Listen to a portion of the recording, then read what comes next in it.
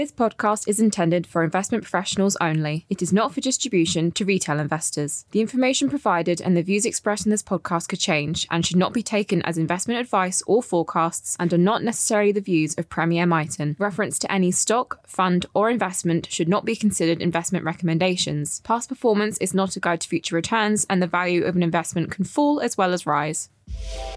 You are listening to the Perspective series from Premier Miton, a regular podcast on investment views from Premier Miton's macro-thematic multi-asset team.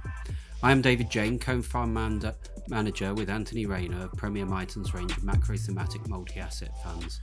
In this series, we provide our personal views and individual perspectives across a broad range of investment-focused topics based on over 50 years of combined investment experience. Housing plays a key part in the US and UK economies. Homes are a major asset for most households. Housing transactions drive many other consumer decisions such as durables purchases, housing wealth leads to confidence to spend, and new home building is a key driver of employment trends. For these reasons, housing cycles tend to coincide with economic cycles. When housing turns down, so does overall economic activity and vice versa. An obvious example would be the global financial crisis and the collapse of a housing bubble that precipitated it. On a smaller scale, most recent economic cycles in the US have coincided with housing cycles. A major driver of the housing cycle is availability and affordability of credit.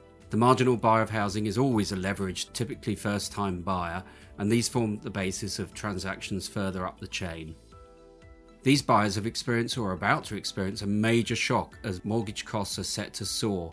In the US, buyers typically take a 30-year fixed-rate penalty-free mortgage, which they can refinance as rates fall, but take a new mortgage if they move house. We've seen the US 30-year mortgage rate rise from 3.1% in October 2021 to 7.1% at the end of September 2022. In the UK, a 3 or 5 year fixed rate mortgage is more normal, and the cost of this is based off the swap rate, which has seen a dramatic rise over the same period.